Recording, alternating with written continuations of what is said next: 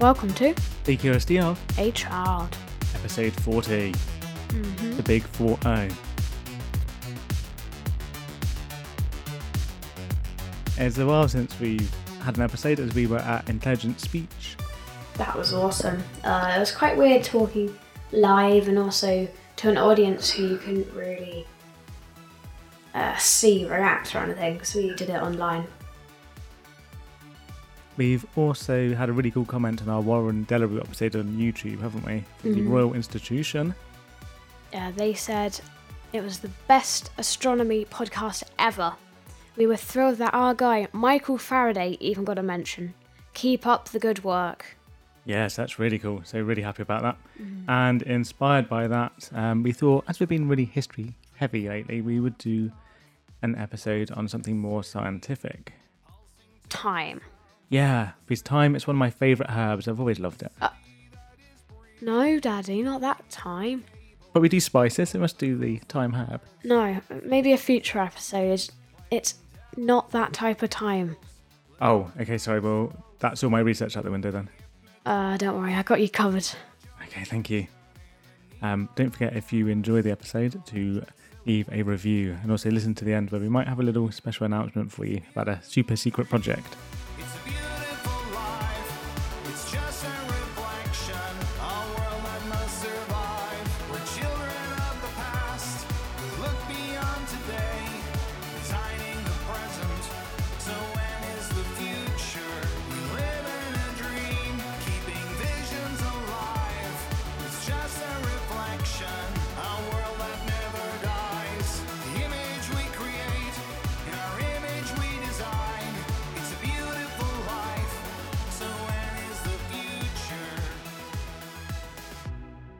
So what is time? Is it something that actually exists? Or is it some emerging property of some other workings of the universe? How much of what we see as time is governed by our perceptions? For as long as we've been able to think about our place in the universe, we've tried to understand time, and the more we've learnt, the odder it's become. Time is something that's really difficult to properly understand, as we can't go outside time and see all of its quirks and nuances. It's not something we can look at from the outside, is it? Not really. So, Anton, shall we begin our journey into time? Let's do some space travel. So what do you think time is? It's not a physical object, probably. It's like a perception or something. And if you want to learn more about perception, go to our perception episode. So, have you ever had any odd experiences of time? My entire life. Okay. Now, I actually had a bit of a funny one when I was researching the episode. So I was reading a book, and there was one Tuesday evening where you were with Mummy. So as soon as I got home from work, I started reading, and so I was lying on the sofa, nice and relaxed, and I read for a few hours, and the passage of time then, it seemed really slow and calm and peaceful compared to an evening with you. Thanks. It was like my evening was pleasantly stretching out into eternity. And the book's good as well. It's called The Order of Time by Carlo Rovelli, and he's an Italian theoretical physicist. And it's really useful for this episode. Now, one of the strangest things about time is there is no universal time. It's actually different everywhere. And I don't just mean how we perceive time. I mean the actual passage of time itself. In no two places is it the same. And the faster we travel, the slower time goes, doesn't it? So there was an experiment carried out, I can't remember when, but basically 2 atomic clocks were put on 2 separate planes, and one plane flew eastwards around the world and then the other one westwards around the world. And the plane that flew eastwards around the world lost 59 nanoseconds, and the one that went westwards around the world gained 273 nanoseconds. So the people on the planes aged at different rates. Yeah, that's amazing. I mean, only a tiny amount, but that's odd, isn't it? And how accurate are atomic clocks? Well, there's some material in the atoms or something. I don't entirely understand it, but basically they like bounce 9 billion times per second, so you can get an accuracy of a 9 billionth of a second. That's incredible. I mean, you don't even think that time gets that small. Yeah, that's nearly as incredible as me. Nearly, but not quite. If it was 10 billion, maybe. But it actually gets even weirder than that. Now, there's a subatomic particle called a neuron, and they are created when cosmic rays travelling close to the speed of light hit particles in our atmosphere. And as they're travelling so fast, they can actually penetrate through nearly any material, including several kilometres into the Earth's crust. That's pretty far. Yeah, but that isn't actually what's amazing about them. How? Despite travelling so fast, most of them should actually decay and disappear before they hit the Earth, but they don't. Mm-hmm. And now they have an average half-life of 2.2 microseconds, which means they can travel about 1 kilometre. But the atmosphere is much deeper than that, so they shouldn't be able to reach the Earth's surface. However, as they're going at about 99.5% the speed of light, and, as we said, time slows down the faster you travel, 2.2 microseconds to us is about 22 microseconds for them. Whoa. That's so weird. Yeah, so if they weren't moving, they would be going quicker than if they are moving, from their relative position. Yeah, that's really weird. Yeah. But yeah, so the faster you travel, slower time is. Mm-hmm. You said that earlier. I did. Just making sure the bad memory people of this podcast know. That's me. Yeah. It's not just speed that changes time, though. Gravity does as well. Mm-hmm. So if you're on the top of a mountain, gravity is going to be a little bit weaker than if you're at sea level. So in the mountains, time is going a tiny bit faster. So basically it's like if you were running, there's a little bit less drag on you, so you could go faster, except it's with time instead. Yeah, in a way, yeah. So if you go on a skiing holiday and your friend goes on a beach holiday, you will age a tiny bit more than they do. So you can think of gravity a bit like a thick treacle or wading into water. So the deeper you go, the more it slows you down. But would you age a little bit more? Because if you go on a skiing holiday, you're going down steep slopes very fast, meaning that you actually age slower. Oh, I hadn't thought of that. Yeah, Yeah, maybe it offsets it. Mm-hmm. Yeah, I don't know which has the greater effect, actually. Good thinking. I know, I'm pretty clever. Talking about clever, someone is clever in a minute. Now, these two effects on time are part of what Einstein discovered and described with his theories of special and general relativity.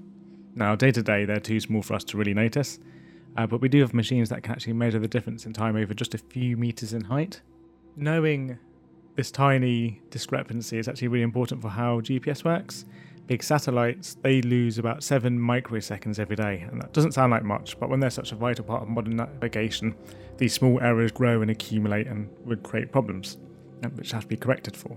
If we ever built spaceships that could take us to distant worlds, relativity would become something that we could experience. Yeah, so given the right circumstances, I could age faster than you and become older. Yeah, I think that'd really change the dynamic of the podcast. All we need are spaceships that approach near light speed or hotels on the shores of a black hole. That'd be an interesting view. Not sure about the suntan, though. I might write a story or something about that. So we know that time is odd, and it's not the same everywhere. And we also know that we can experience and feel it differently, depending on what we're doing. So why do we divide time neatly into seconds, minutes, and hours, when this is neither reality or our perception of time? The uniform segmentation of time is a relatively new phenomenon, only made possible in the last couple of 100 years by accurate clocks.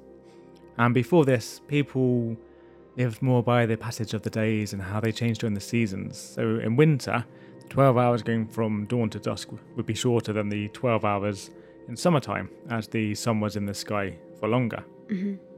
In fact, there's actually a cool structure in Peru where an ancient civilization we don't know much about built a hill and some notches. When the sun rose, it would rise in different places throughout the year, so you could tell which day it was to a couple of days just by where the sun rose, like if it was in between the 5th and 6th notch or in the middle of the 7th one or something. Yeah, it's amazing, isn't it? And you have a lot of different ancient calendars, which are these monumental structures that shows how trying to measure time has been so important that cultures or civilizations put so much effort into it. Now, in the 14th century, in Europe, people's lives started to be more regulated by mechanical clocks, ones that evenly split time. So what you would have used to have had is each locality would have had their midday. And as the sun was going across the sky, you could imagine a ripple of church bells tolling 12 o'clock as it struck at each location. But then the invention of the railway changed this. So faster travel also required the synchronization and standardization of time over more distant places. Yeah. Because you could get from one side of the country to the other quick enough that you had problems with the synchronization of time if you were just using that local midday. Does that make sense? Yeah. So with these changes, we slowly began to see time being broken into discrete, fixed and common units. The idea that time is fixed was also popularised by Sir Isaac Newton, and it's an important part of his equations on motion, or his Newtonian physics. No, his Newtonian mechanics even. Get your facts right, Daddy. Come on. Hey, I'm rusty, alright? And his equations using fixed time are perfectly usable for many circumstances, and we can ignore lots of the weird stuff that goes on. So how do we tell that time's passing? If you... movement, I guess. Like, someone could have walked forwards. Okay. So that's what happens. Like, direction. So if you took a photo though, can you see anything moving? Yeah. In a photo? Like, well, you can see something has moved if there were two photos. Okay, yeah, that was going to be my next question. So if you've got two photos taken a few seconds apart though, can you tell which photo was taken first? Direction of people moving. Yeah. Yeah, so you might be able to infer that from people, but if it was, I don't know, trees moving or something in the wind, you wouldn't be able to tell, would you? Probably not. Yeah. But you're right saying movement. So movement and change is how we understand something's happened and time's happened. Now, Aristotle, he said that time is the measurement of change. It is the counting of change. So for him, that means that if nothing moves, there is no time, as there's been no change to measure. However, for Newton, time was something that flowed. And even if there was no change, time would still pass. So which is correct? Does time flow, or does time only change? I think time flows a little bit. Or it's a mixture of the two. Shall we see what Zeno of Ela thought in the 400s BCE? I've got two of his paradoxes here. If you were to walk across this room, first you need to walk half its length, then to walk half its length you need to walk quarter. So you quarter an eighth, you have to do a 16th. So you always have to get halfway there first, don't you? So if that's the case, can you walk across this room? Yeah. But if you have to keep dividing the distance you have to go in half into infinitely smaller lengths, you can't keep dividing it, can you? Oh, you wouldn't be able to go on forever, would you? Yeah, because you always have to get half the distance of what you're trying to get to. Oh. I can't even escape the curiosity lab now. No, sorry, you're trapped. Oh dear. Oh well. So for Zeno, all movement was an illusion. That's weird. So let's do another one where instead of splitting distance, we're going to split time. So this is the arrow paradox. And Zeno said for motion to occur, an object has to change position. So if you take this bow, please. Yep. Okay. Okay, thank you. And I want you to flight an arrow at the target on the wall with that picture of our arch nemesis on, please. Okay. Die, Peppa Pig! Poor Peppa Pig. Okay. Now imagine a single instant where the arrow is caught in a moment of time during its journey towards Peppa Pig, okay? Yep. In that single instant, is it moving?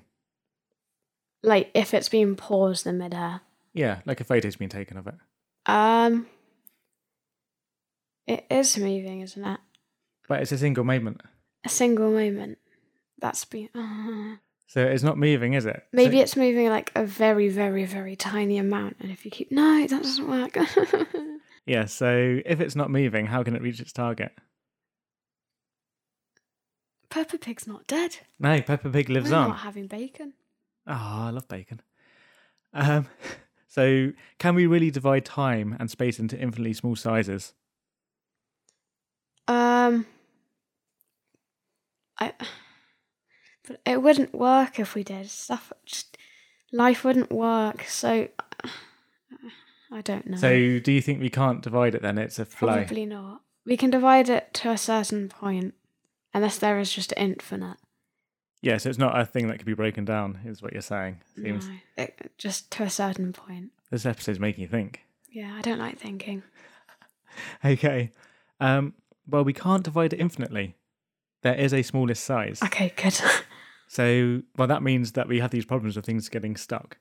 In 1899, German physicist Max Planck, he proposed the Planck units, and they are the smallest possible units of time and space. Oh, I think we should call him Min Planck. Get it? That's a good joke, that one. I mean, whoever writes these jokes is brilliant. Yeah. So how small do you think they are? I mean, have a guess at how long the Planck length is. Very small.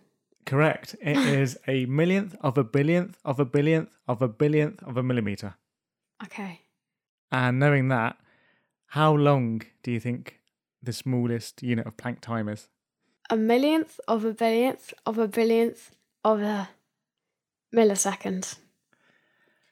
It is a millionth of a trillionth of a trillionth of a trillionth of a second. You've actually got that wrong. It's 100 millionth of a trillionth of the trillionth of the trillionth of a second. Oh, thank you. Yes. It's such a big number, I can't read it.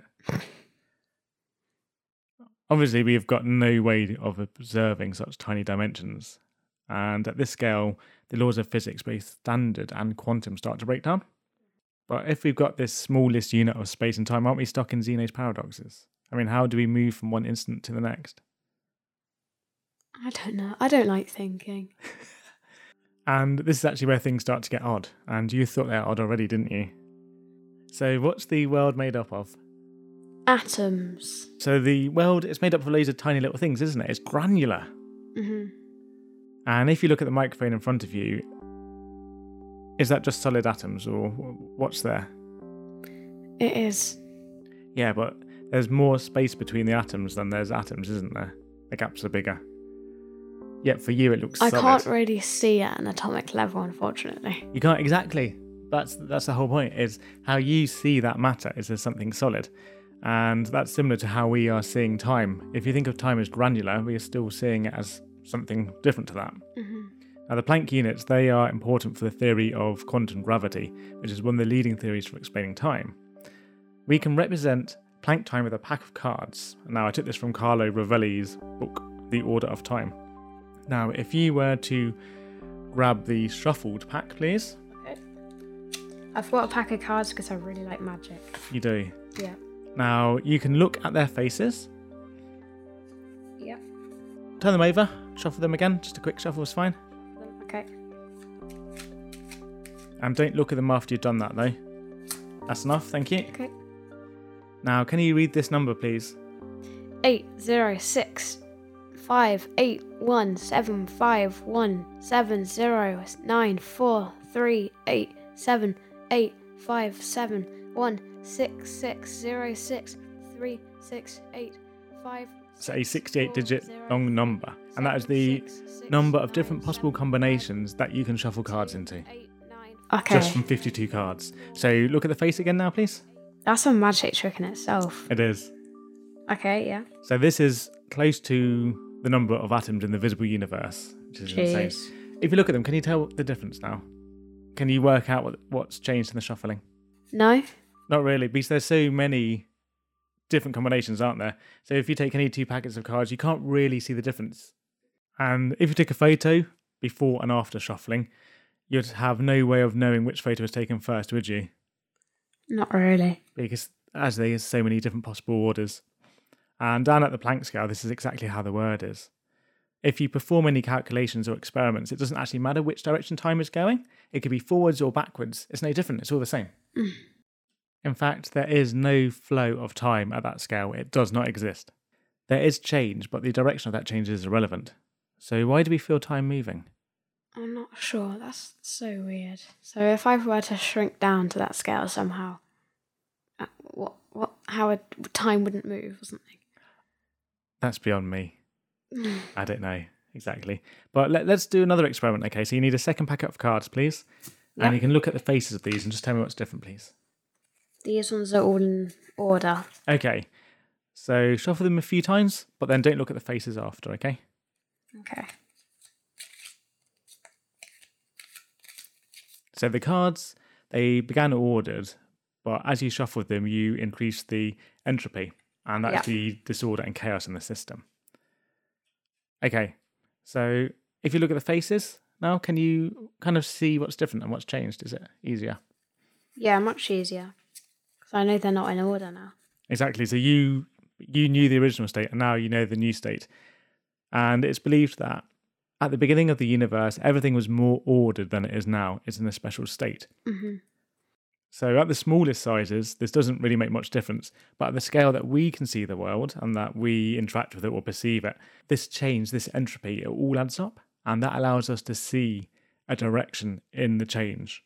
So there is a direction to time then? Yes, and that's governed by the second law of thermodynamics, which states that entropy always increases. Mm-hmm. And this is believed, as one of the leading theories, is how we feel time. Mm-hmm. It also means that time doesn't exist as an actual thing, it's just a side effect of another process. But that doesn't stop it feeling real, does it? No. I've got one question, it's not entirely related, but are there like light atoms? So the atoms that create up. Yeah, okay, yeah. So we were watching a good program on this with Brian Cox, and he was explaining entropy with sand and grains of sand, and he described how if at the beginning there was like more structure, so he made a sandcastle out of the sand grains and there was more structure, but if he changed anything in that, it would look very different and the structure of it would be ruined. But if you just made a pile of sand, it's much more likely that the more grains of sand will replace other ones as well. And you don't see as much change in it compared to you don't see the difference. Yeah, it's going from structure to disorder, or order to disorder. So the castle has low entropy and the pile of sand has very high entropy. That's right, yeah. We all feel time passing. Our emotions, what we are doing, and our culture change how we feel and think about time. If you are doing a boring task, time feels slower. If you're doing something you enjoy, it goes faster. And as Einstein said, when you're sitting with a nice girl for 2 hours, you think it's only a minute. But when you sit on a hot stove for a minute, you think it's 2 hours. That's relativity. It is, but I don't know if he actually really said that, because it's not a direct quote. Some cultures might stay with that nice girl longer than others, depending on how they use time. Mm-hmm. So in America and Northern Europe, we see time as governed more by the clock. So we might arrange a meeting from 10 to 11, and we give that hour of time. And being prompt is really important for us. The transaction of time is important. But in some other societies, maybe in Italy or Spain or Latin America, it's not the fixed times that are important, it's spending the right time that is. So people, they might turn up late, but they may also stay longer, because they've got to make sure that they give the right amount of time. Mm-hmm. And it's quite a broad generalisation, but it represents how different people have different views of time. Mm-hmm.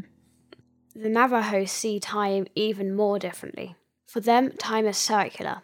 If you miss an event, it is okay, and you'll have another opportunity later. For them, life isn't organised by clocks and hours, it's by completing tasks. If you're late, you don't need to apologise, but looking at your watch and leaving early, now that's offensive. I think that's probably how most people used to see the time before we had mechanical clocks or mechanised time. Mm-hmm. I'd like to go back in time and experience that, because it's very different. Do you know why time sometimes feels faster or slower? Is it all to do with pretty girls? No. If we do something we enjoy, time can feel faster.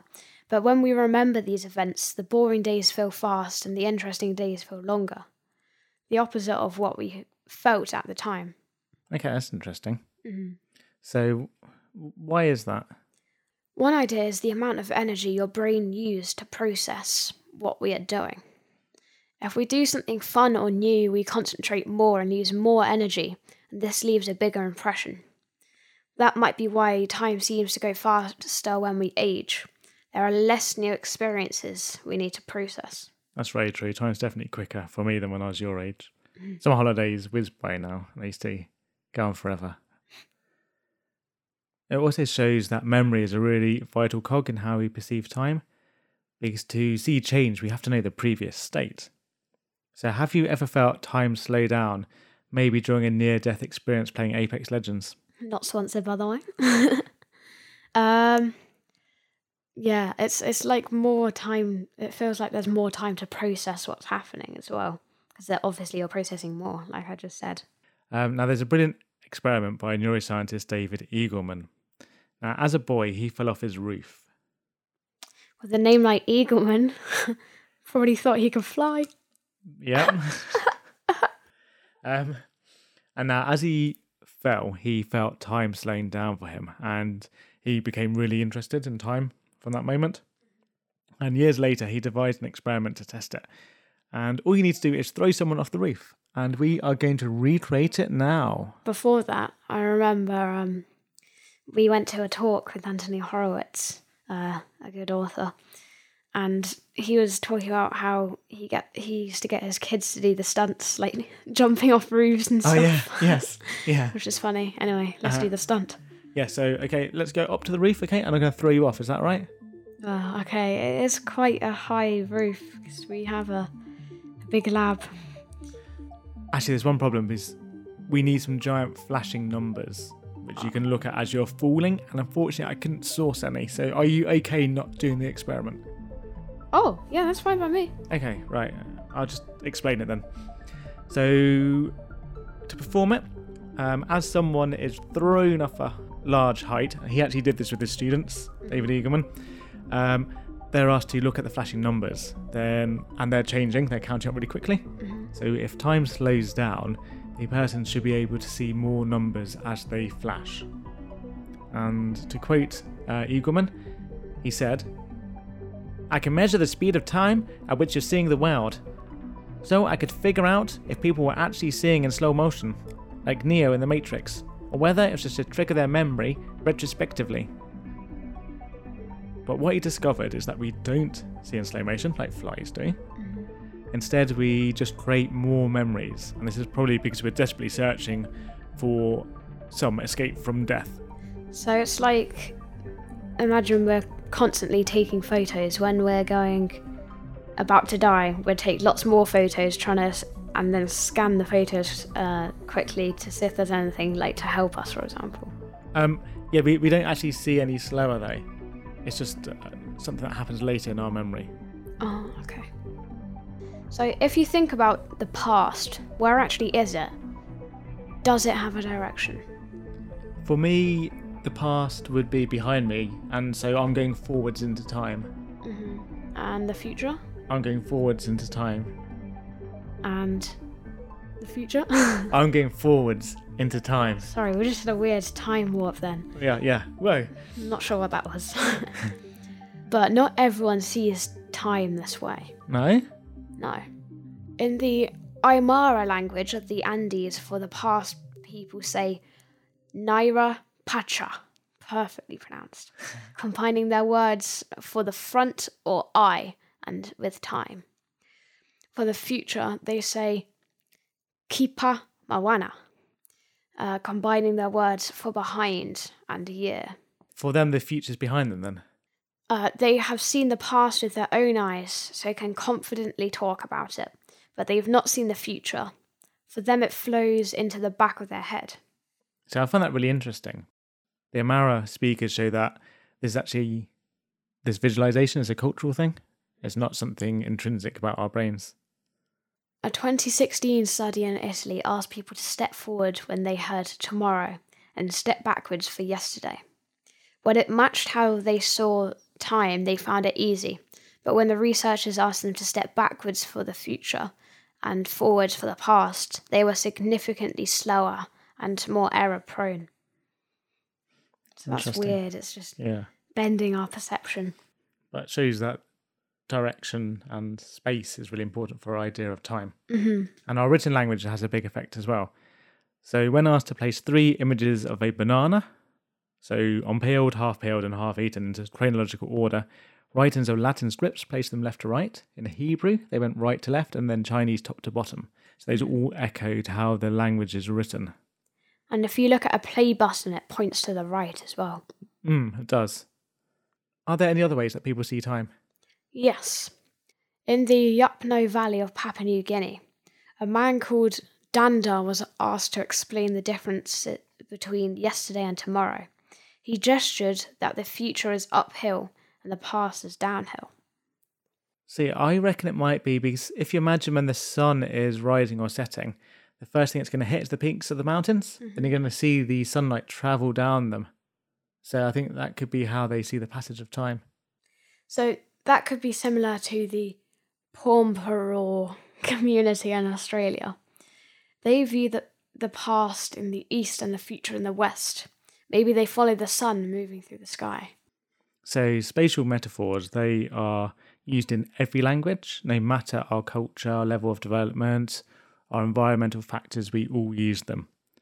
We see time as a direction, as something around us, as a distance, as a journey, and all of this makes perfect sense because we have 3 dimensions of space and we also have a 4th dimension of time. They are linked.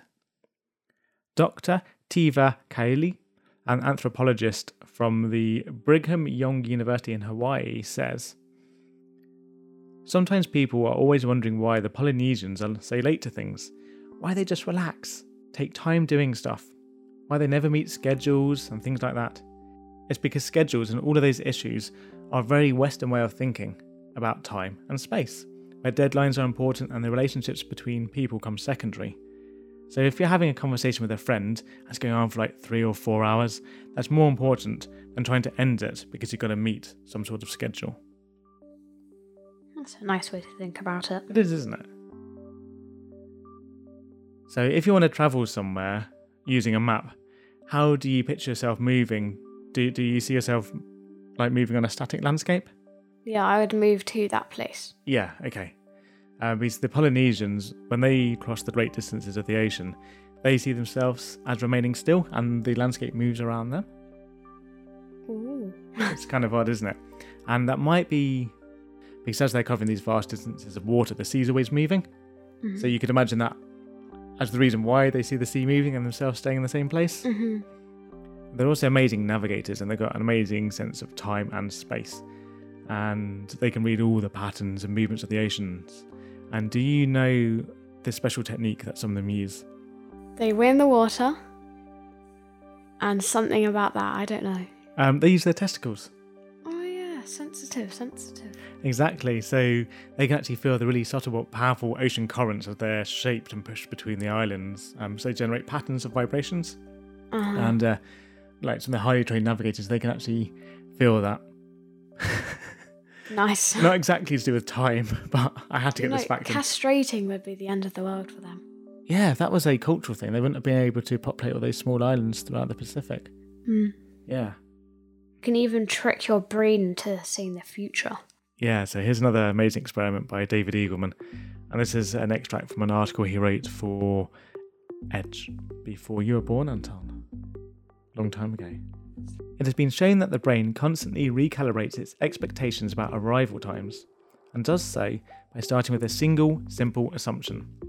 If it sends out a motor act, such as a clap of the hands, all the feedback should be assumed to be simultaneous and any delays should be adjusted until simultaneously perceived. In other words, the best way to predict the expected relative timing of incoming signals is to interact with the world.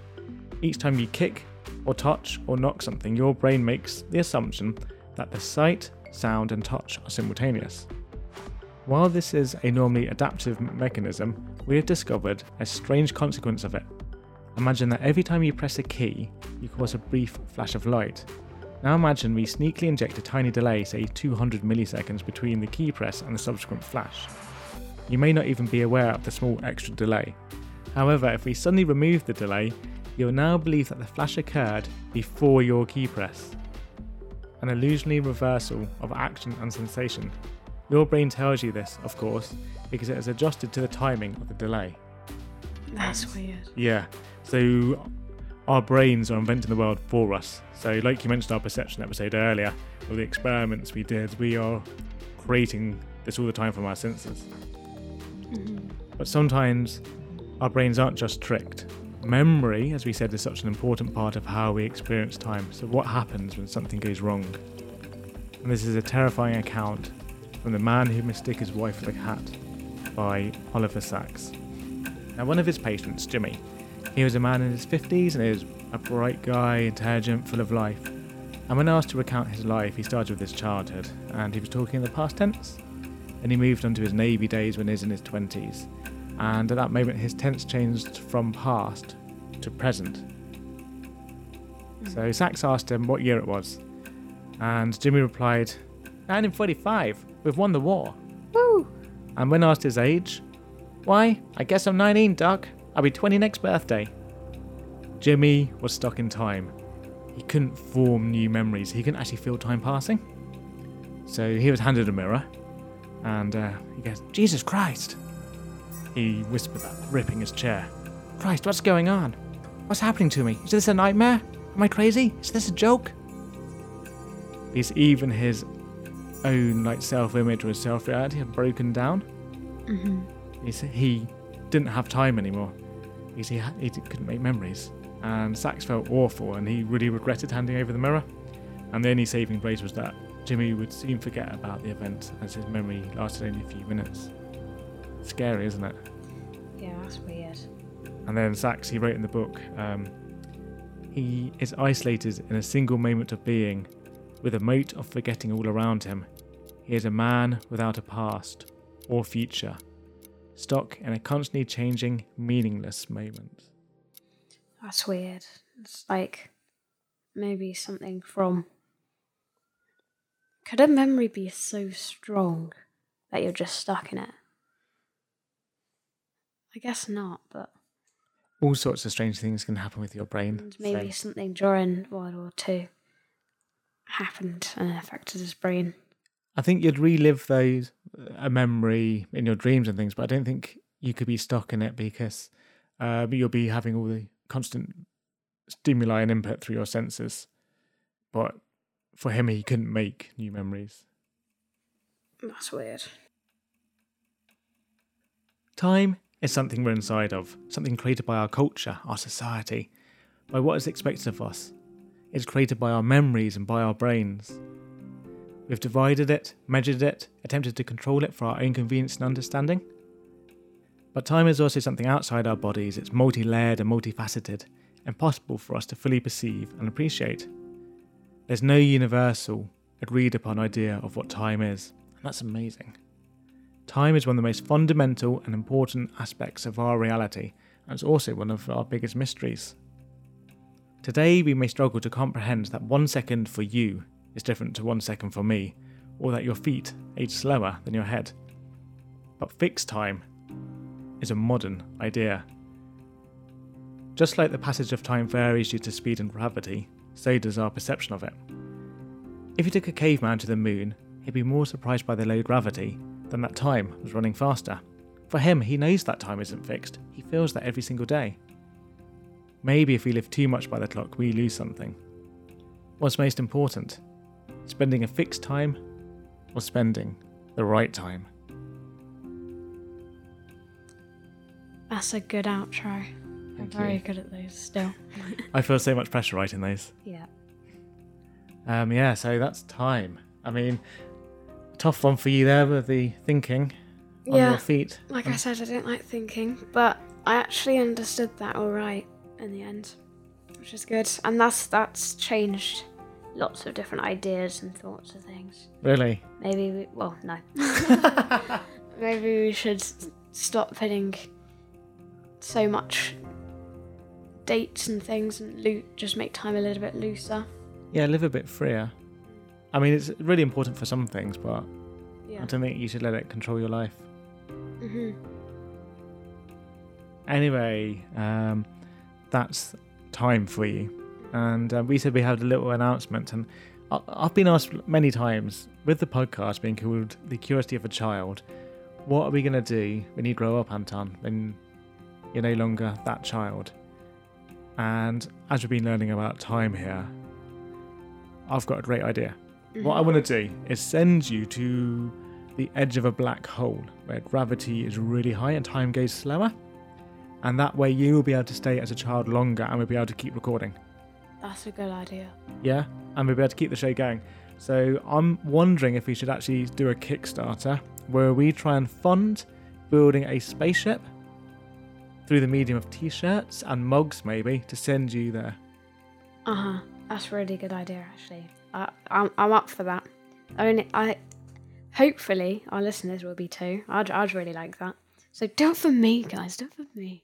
Yeah, and for science. I've also had a genius idea, but I cannot tell it on the podcast. Oh, okay. It's so top secret. You have to back the Kickstarter to find out. Okay, hold that thought. If you enjoyed the show, please review us. Where can people do that? You need to learn to talk, Daddy. You're a I'm pro struggling. podcaster and you can't do anything. I know. Anyway, they can do it on Twitter. No, they're reviewing. Apple Podcasts. They're reviewing. I knew that. Yeah, Podchaser. I need to learn how to do a podcast, Daddy. Anyway, Apple Podcasts. Podchaser. Anywhere where you get your podcast, really, please rate and leave a review and tell somebody about the show if you enjoy it, because we want more people to enjoy how much we enjoy learning and discovery. And where can you find us? We're on social media, aren't we? Yep. Twitter at CurioChildPod. Instagram at CurioChildPod. Facebook, CurioChildPod as well. Just search us there and visit our website, which is thecuriosityofAchild.com. That's right, yeah. And we've got a shop on there as well, which you can visit. Yep, shop.thecuriosityofAchild.com. That's right. And you can find show notes on there and links to everything we have spoken about today. And we also need to say a massive thank you to Ronan Harris. Hang on a minute, we haven't finished my bit. I've got a gaming channel as well, which is The Curiosity of Gaming. That's right, yes. So search that on YouTube, please. We also have to say a massive thank you to Ronan Harris from VNV Nation, who allowed us to play his music on here. And it's a song called When Is the Future? When is the Future? And it's written and produced by Ronan Harris, and it's published by Schubert Music Publishing. And it's taken from the VNV Nation album Noire.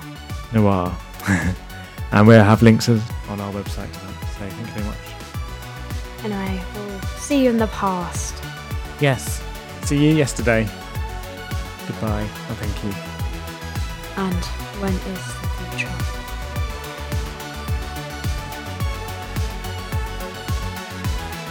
Stranger in a crowd, treading fire after dark, lost in a city, pulsing to the sound of the spirit and soul. A city that is breathing, living through the cables, alive across the wires.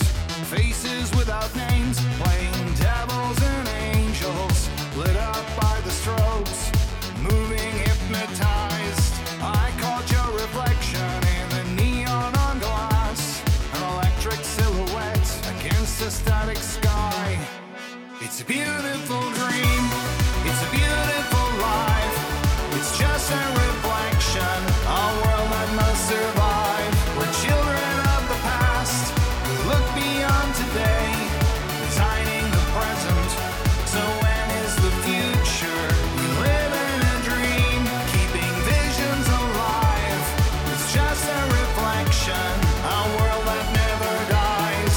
The image we create, in our image we design. It's a beautiful life. So when is the future?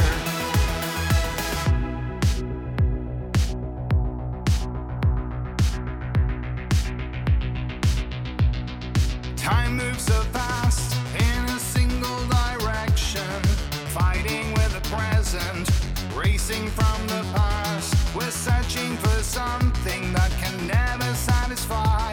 The reality of answers when lives are on the line. I waited a lifetime for the age of wonder, a place that I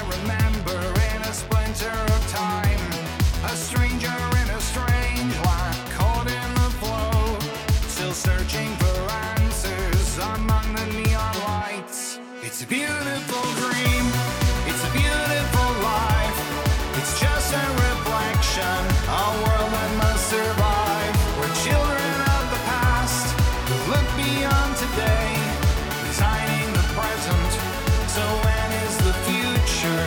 We live in a dream, keeping visions alive. It's just a reflection, a world that never dies. The image we create, in our image we design. It's a beautiful life. So when is the future?